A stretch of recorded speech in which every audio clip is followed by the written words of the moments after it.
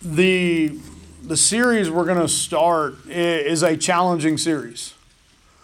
And it's challenging because it's the part of the Bible that if you were in church as a little kid, you heard these stories over and over to the point where they're almost like a lullaby and you've fallen asleep on them. And we're all kind of guilty of being raised in an environment in the church, and this is the American church today, that often just leaves the Old Testament alone because the Old Testament's hard work. If you're going to dig in and get what God is trying to teach you through the Old Testament, you have to engage and dig a little bit. Because if you just take it at face value, like we're taught in Western civilization to do, then you're going to miss out on what God was actually trying to reveal about himself through the Old Testament. And if you don't know world history, or maybe you slept through that class. I did in high school. I woke up in college and really woke up when I started to teach it. Western civilization, or the scientific and Western approach to thinking and the study of literature, came about during what's known as the Hellenistic age, which you can Google that if you want. But that's the Greek culture, and part of what shocks me is the Greek culture was all about asking questions and trying to get to the bottom of things. And yet, when it came to looking at the Old Testament, Western civilization and Western culture is going to start moving away from the study of the Old Testament because it doesn't line up scientifically with what they think. And there's a lot of people who won't walk in the doors of the church because the Church of America, the Western Church, tries to teach the Old Testament as a science and a history textbook instead of digging just a little bit deeper and showing that the author or authors of Genesis in particular were trying to help reveal the nature of God through the stories of their history. And sadly for us, a lot of people look at the Old Testament, and I saw coincidentally a Facebook post on this, so if you're watching, person who posted that, I'm not mad at you. I'm not mad at you, and people, on Facebook will always toot their horn and say how great you are when you post something. The Old Testament is not all about God's wrath and anger. We've come to believe that in the Western church, that it's all just showing God's wrath, anger, judgment, the law. And yes, all those things are there, but you know how many times God actually pours out his wrath in the Old Testament? 3 times. 3 times in Torah he pours out his wrath. He poured out his wrath in the New Testament too? People kind of skip over that. We like to glaze over that. Do you know what he poured out on Jesus on the cross? Yeah, we don't want to talk about that because, that might ruin our comfortable, loving, touchy. No, that's the reality. We're going to dig deeper. It's going to be hard. We're going to have hard conversations. There's going to be times you walk out of here with the what just happened effect. And you're going to have to go dig into the Word of God and say, God, teach me. God, why does it say this?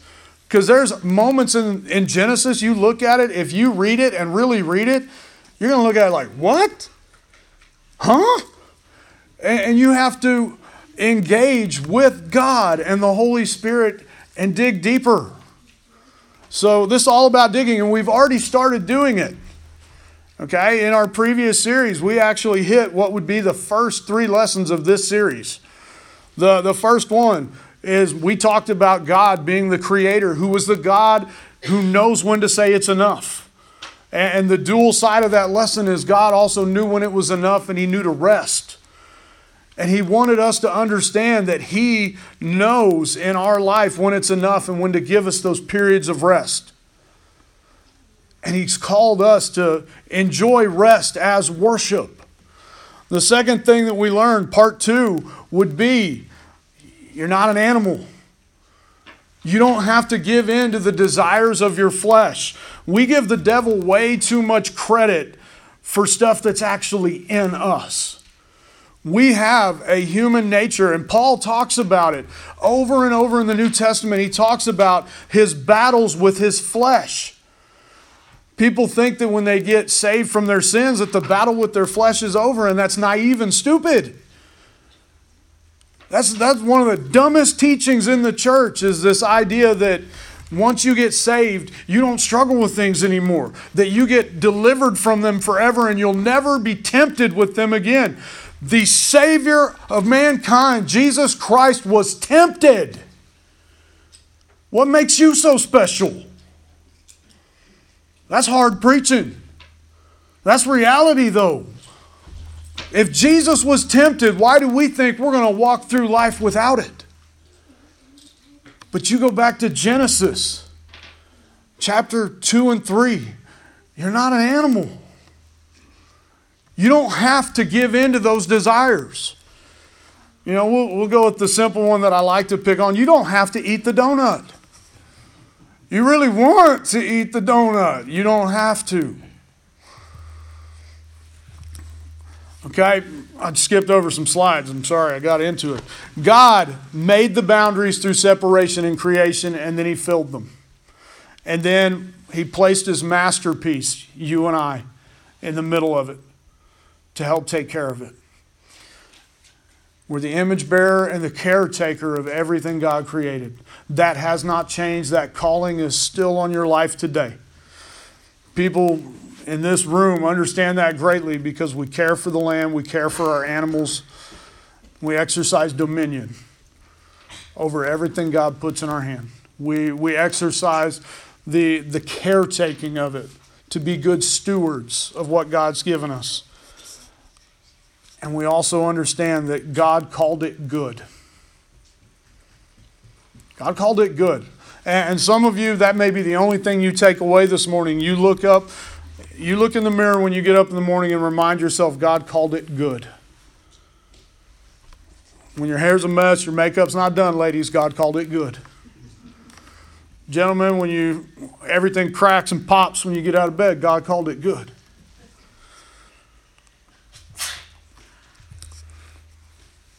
Okay, we're going to jump ahead to the ending of chapter 3, right after God has dealt with the fact that Eve and Adam both gave in to the desire to be like God.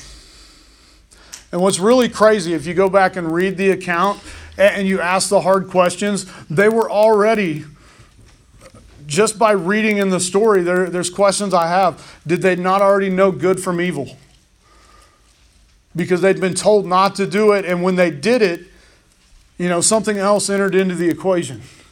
And I wonder if it was just the transforming of that knowledge into their life, where they understood what it was to be ashamed that they had done evil. And these are hard questions you have to deal with at that point. But we end the chapter with God saying, I'm not going to make you allow you to cover yourself. I'm going to make clothing for you that will last a whole lot longer than the leaves you've sewn together. Because anybody ever tried to make your own grass hat or skirt or necklace when you were a kid? How long did those bad boys last? Not very long. Now, if you went out and killed a deer and tanned the hide and made yourself some buckskin pants, you're a real Western man. But anyway, those things would last a little longer. Okay, how many of you wear a leather belt? Stuff that's made out of animals lasts a really long time. Now, down the road, we figured out how to use cotton, but that's a different story. But we end the chapter with God showing His mercy to Adam and Eve, and His benevolence, His giving generosity, and His love. And the last thing we see, and a lot of people just skip over this because we see it as such an act of judgment, we don't realize that it's mercy. God places cherubim at the entrance to Eden, so there's no way that mankind comes and takes and eats of the tree of life and stays in that condition forever. It's one of the greatest acts of mercy that we've wrongly labeled judgment. And did some digging, listened to a rabbi, which Sorry if that offends you, but sometimes if you're going to study the Old Testament, you need to go to the experts. The Jews know their stuff. But this free nugget, cherubim only show up 2 times in the Torah. The original encampment of the Old Testament that is still studied, has been studied by Judaism for thousands of years. Shows up 2 places. In Genesis chapter 3, regarding the tree of life. And it shows up again in Exodus, when God is giving the commands to Moses to build the Ark of the Covenant. And in the Ark of the Covenant, there's some very specific things that get placed in the Ark. The Torah, the books, and all the books of the law, the 10 Commandments, and Aaron's rod that budded, a pot of manna. And you look at it, and the way that the Jews regarded the Torah, God's Word, they called it the tree of life. And that's evidence if you go and you read what Solomon would say in Proverbs chapter 3, verse 18. He calls the Word of God the very tree of life. So the cherubim that were guarding the tree of life in Eden were also set on top and guarded the Word, the tree of life that was available to them in worship. That was a freebie. Now we're going to get on to what would be part 3 of this series. Master the beast that wants more. The real story of Cain and Abel. Genesis chapter 4. Now Adam knew Eve, his wife. I love the way it phrases that. For the adults in the room, we know what that means. Okay? But the phrasing of knew. There was nothing separating them. Knew Eve, his wife, and she conceived and bore Cain, saying, I have gotten a man with the help of the Lord. Now there's some, I'm looking, it's specifically more women that are looking at this like, what? I have gotten. It gets even better if you get into the Hebrew. That word gotten is translated acquired. How many of you, when you look at your children, say, I have acquired them? I've acquired them along the way. This is what Eve says about Cain. And Cain's very name. I have gotten a man. I've acquired. Cain's, I've acquired a man. I can't get past that. That's so weird. But the name Cain translates possession. Any of you look at your kids like they're a possession? They're my most cherished possession. I have heard children labeled this. When they teach us in bus driving school, you're carrying around a priceless resource or a priceless possession. It's not new, it's just something we overlook. When kids walk in your class, teachers, do we look at them each as, hey, those are individuals made in the image of God, they're wonderfully created? Or do we look at them as the priceless resource that's been entrusted to us to mold and shape their young minds? I can tell you what the education world wants you to say. I hope you said the other, but I'm telling you, there's days that junior high kids walk in and I'm like, great, I got all this. I mean, that's being real. I got all of this, all this. This is what I've acquired today. But Cain's name means possession. And again, she bore his brother Abel. This time, there's nothing said by Eve. Something about the second-born kid. Okay, and to be fair, I know the rest of the story because I've read Genesis. Abel is the middle child. He's already being treated like the middle child. Eve says nothing at his birth. Says nothing at his birth. And Abel was keeper of sheep, and Cain was a worker of the ground. And with no comment from Eve, we have to go get the translators to help us out. Abel in Hebrew means breath. And how prophetic is that name when you know the rest of the story? Abel's life is nothing but a breath. And it's snatched away quicker than it should be. It's one of the most tragic stories of the Bible, is a young man in his prime just eliminated from this world. Okay. Back to the fact of what they did. Abel was the keeper of sheep. And Cain was the worker of the ground. Now a lot of times in Western culture we try and tie all these things into it. Of these two, who's actually fulfilling what God said to Adam? Cain. Because God told Adam when Adam and Eve sinned, your part of the curse is you're going to work the ground. You're going to have to work the ground for your food, and you're going to have to fight the ground. If you get back to the literal translations, you're going to fight it the whole way. I think Russian thistle was born that day. Sandburr stickers were born that day. I don't think they existed in all of creation until that moment when God said, the very ground is going to fight you. So Cain is actually carrying on his father's legacy. Now, what do we know about when you carry on your father's legacy? Do you keep it right where it is, or do you try and build on it? What's human nature tell you to do? Build on it. I'm going to be better than my father. This is where it gets really, really interesting when we look at Cain and Abel. In the course of time, Cain brought some of the fruits of the soil as an offering to the Lord. And Abel also brought an offering, fat portions from the firstborn of his flock. The Lord looked with favor on Abel and his offering, but on Cain and his offering he did not look with favor. So Cain was very angry and his face was downcast. Now, getting into the Hebrew, that's where it gets tricky. Because if we boiled it down to its simplest form, God looked at Abel and his offering and he had respect.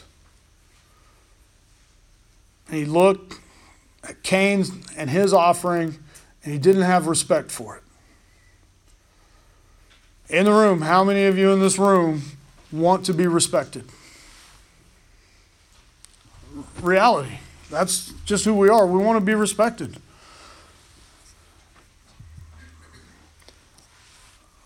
But here's a simple tie-in. It's not really the heart of the lesson. Cain brought some of it. He brought some of the fruits. If you're going to make an offering to the God of heaven, are you going to be guilty of just bringing some? And this parallels very well in the New Testament when Jesus is talking about the widow and the Pharisee or the publican, however you want to call him. The guy that came and made a big display of his offering, and the widow brought the very last and every bit of what she had. She gave the best of what she had. And this guy gave out of his abundance. Very nice parallels that we'll see when we know the New Testament. But the fat portions from some of the firstborn of his flock. Abel brought the best that he had to offer. And I'm looking at it, and I'm very judgmental of Cain. I'll be real and be fair. What'd you expect? What'd you expect when you brought something so, just kind of off the cuff? And we don't have the whole story. Maybe he saw Abel bringing an offering and in a hurry, hey, I've got to do it too. We don't have any of that. We try and tie it in as Westerners, but it doesn't always work. But how do you feel when you're respected versus when you're disregarded? And what makes most of us feel disregarded?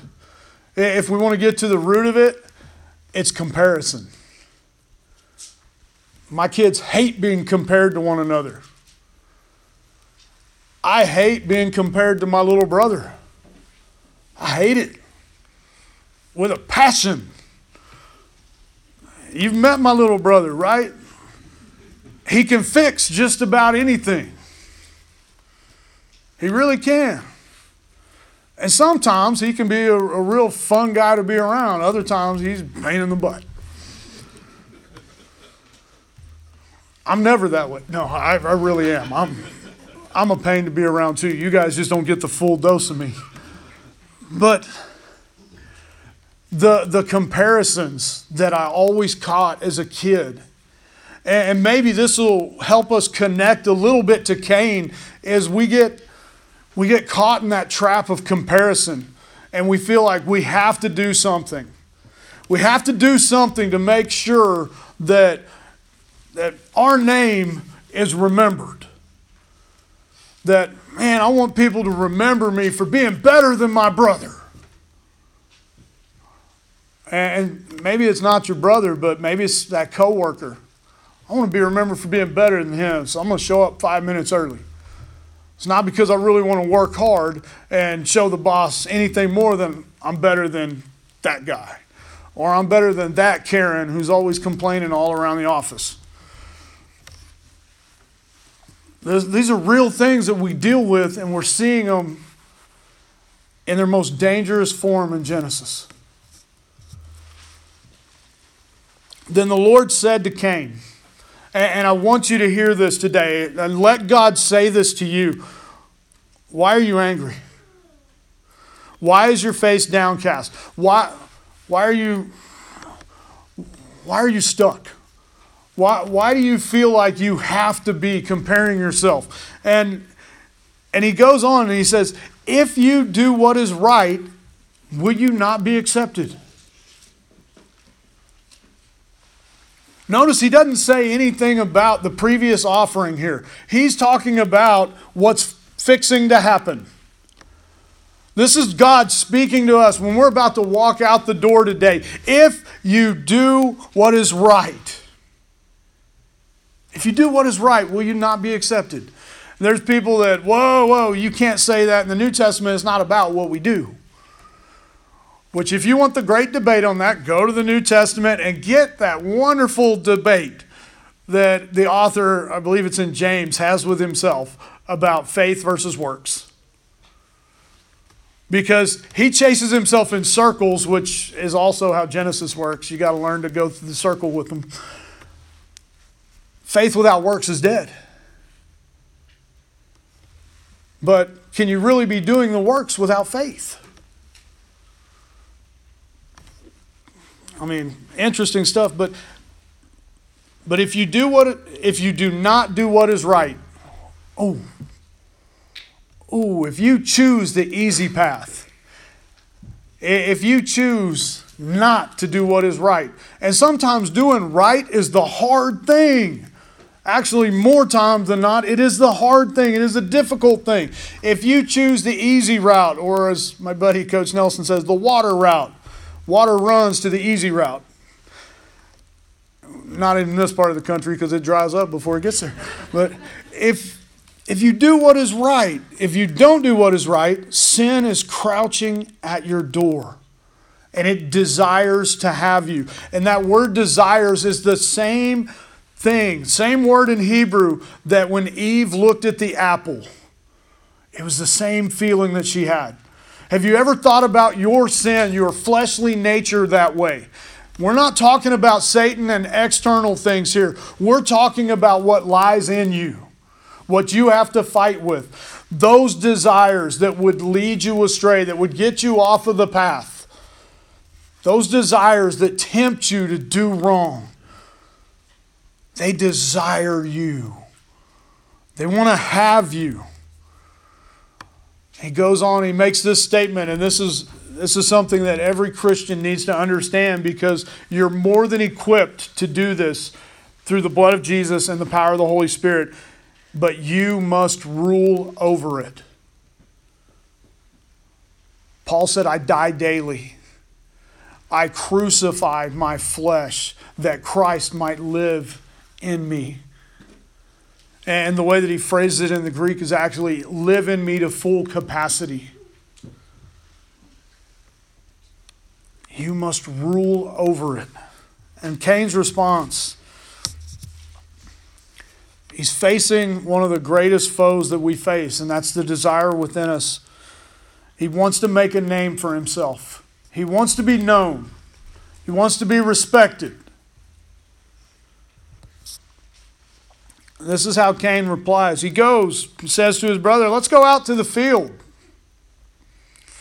Let's go out to the field. Who worked in the field? Cain. Okay, so he knows it inside and out. We all, it never really says that he killed him with a rock in Scripture. I've dug really deep in the Hebrew. It never says he killed him with a rock. But who's going to know where everything in the field is? Cain.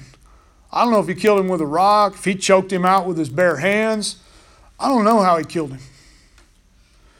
But he took him out to a place where he would have the advantage. And he killed his brother.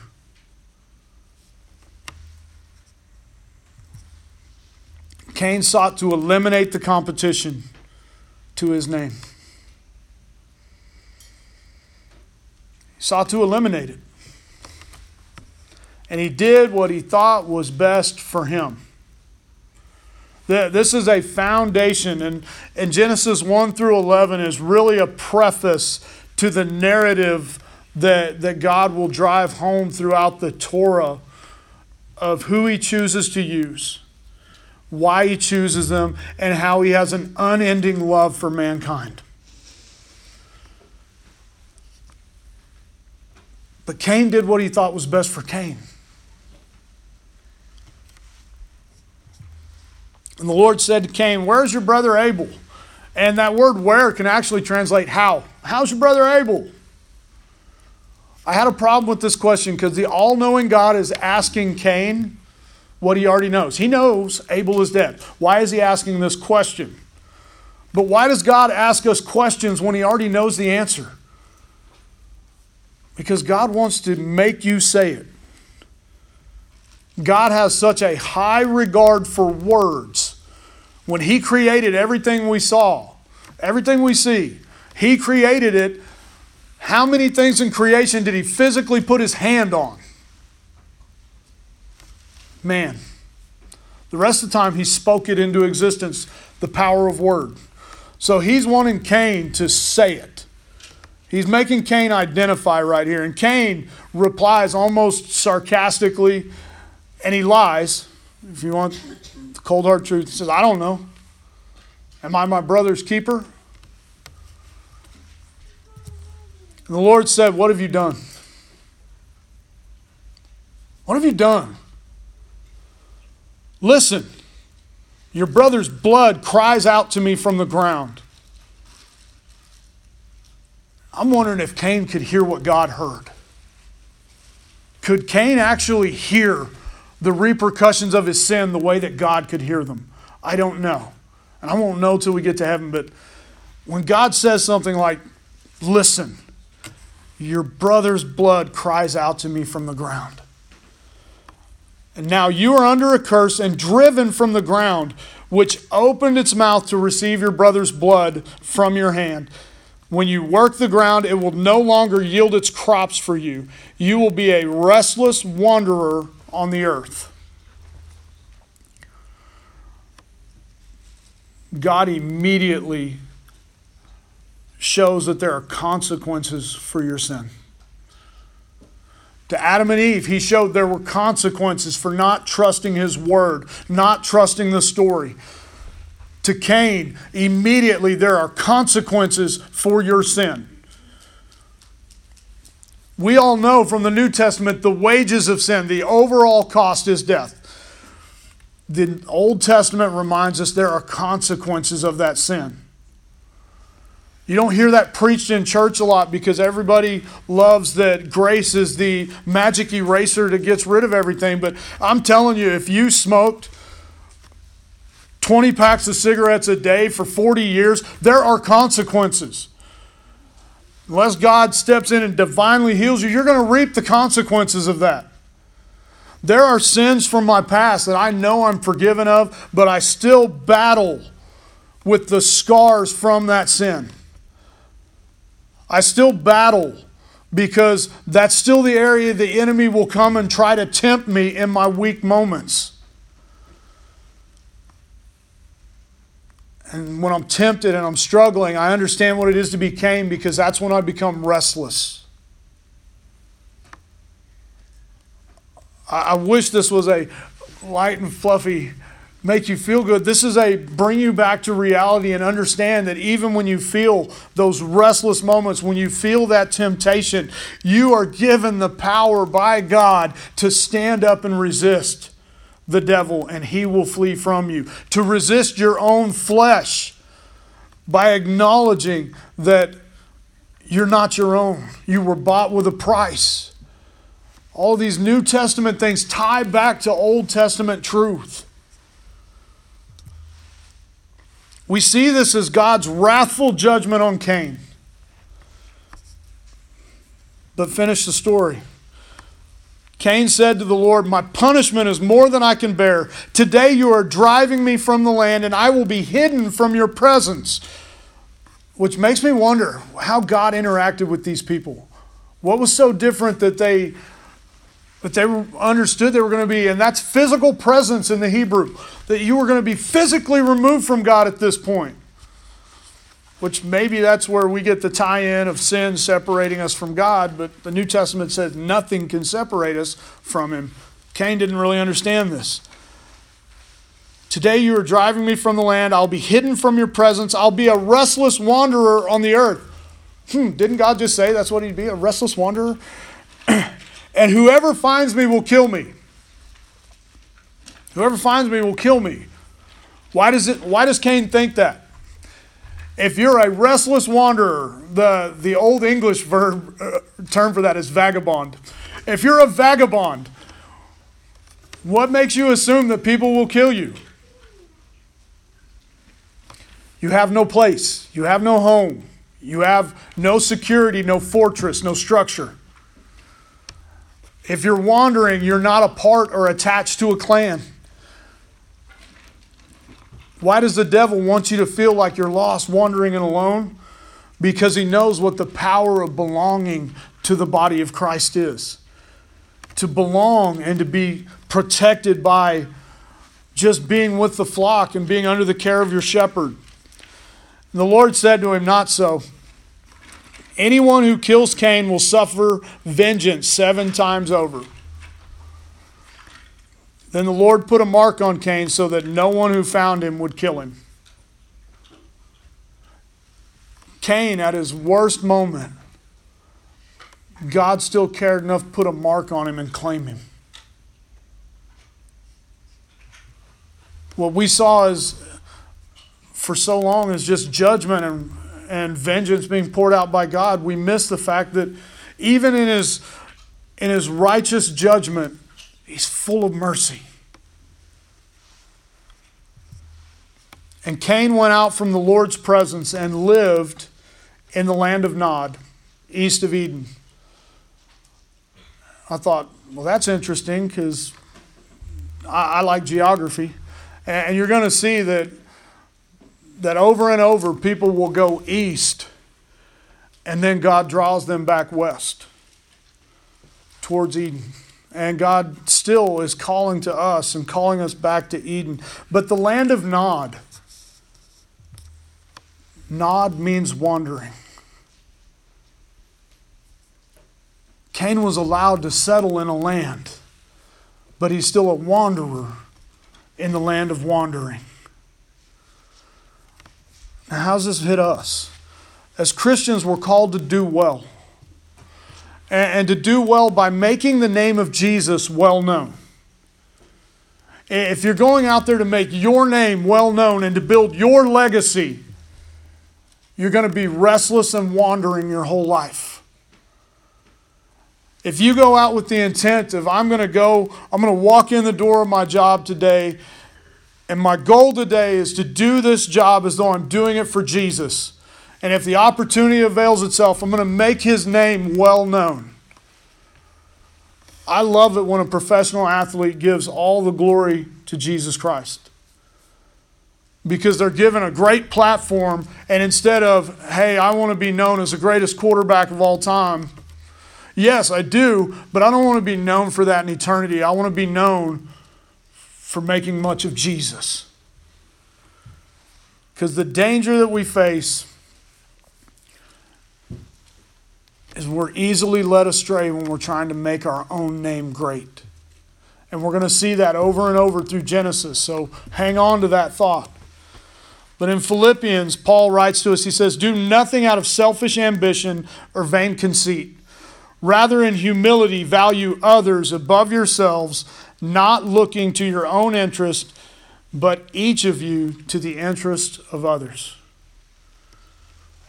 That's a great tie-in to a later story of the man that God chooses. You want to be someone God chooses, value other people more than yourself. Doesn't mean debase yourself in false humility, but genuinely care about other people. Genuinely care. Invest yourself in their lives for the sake of the gospel.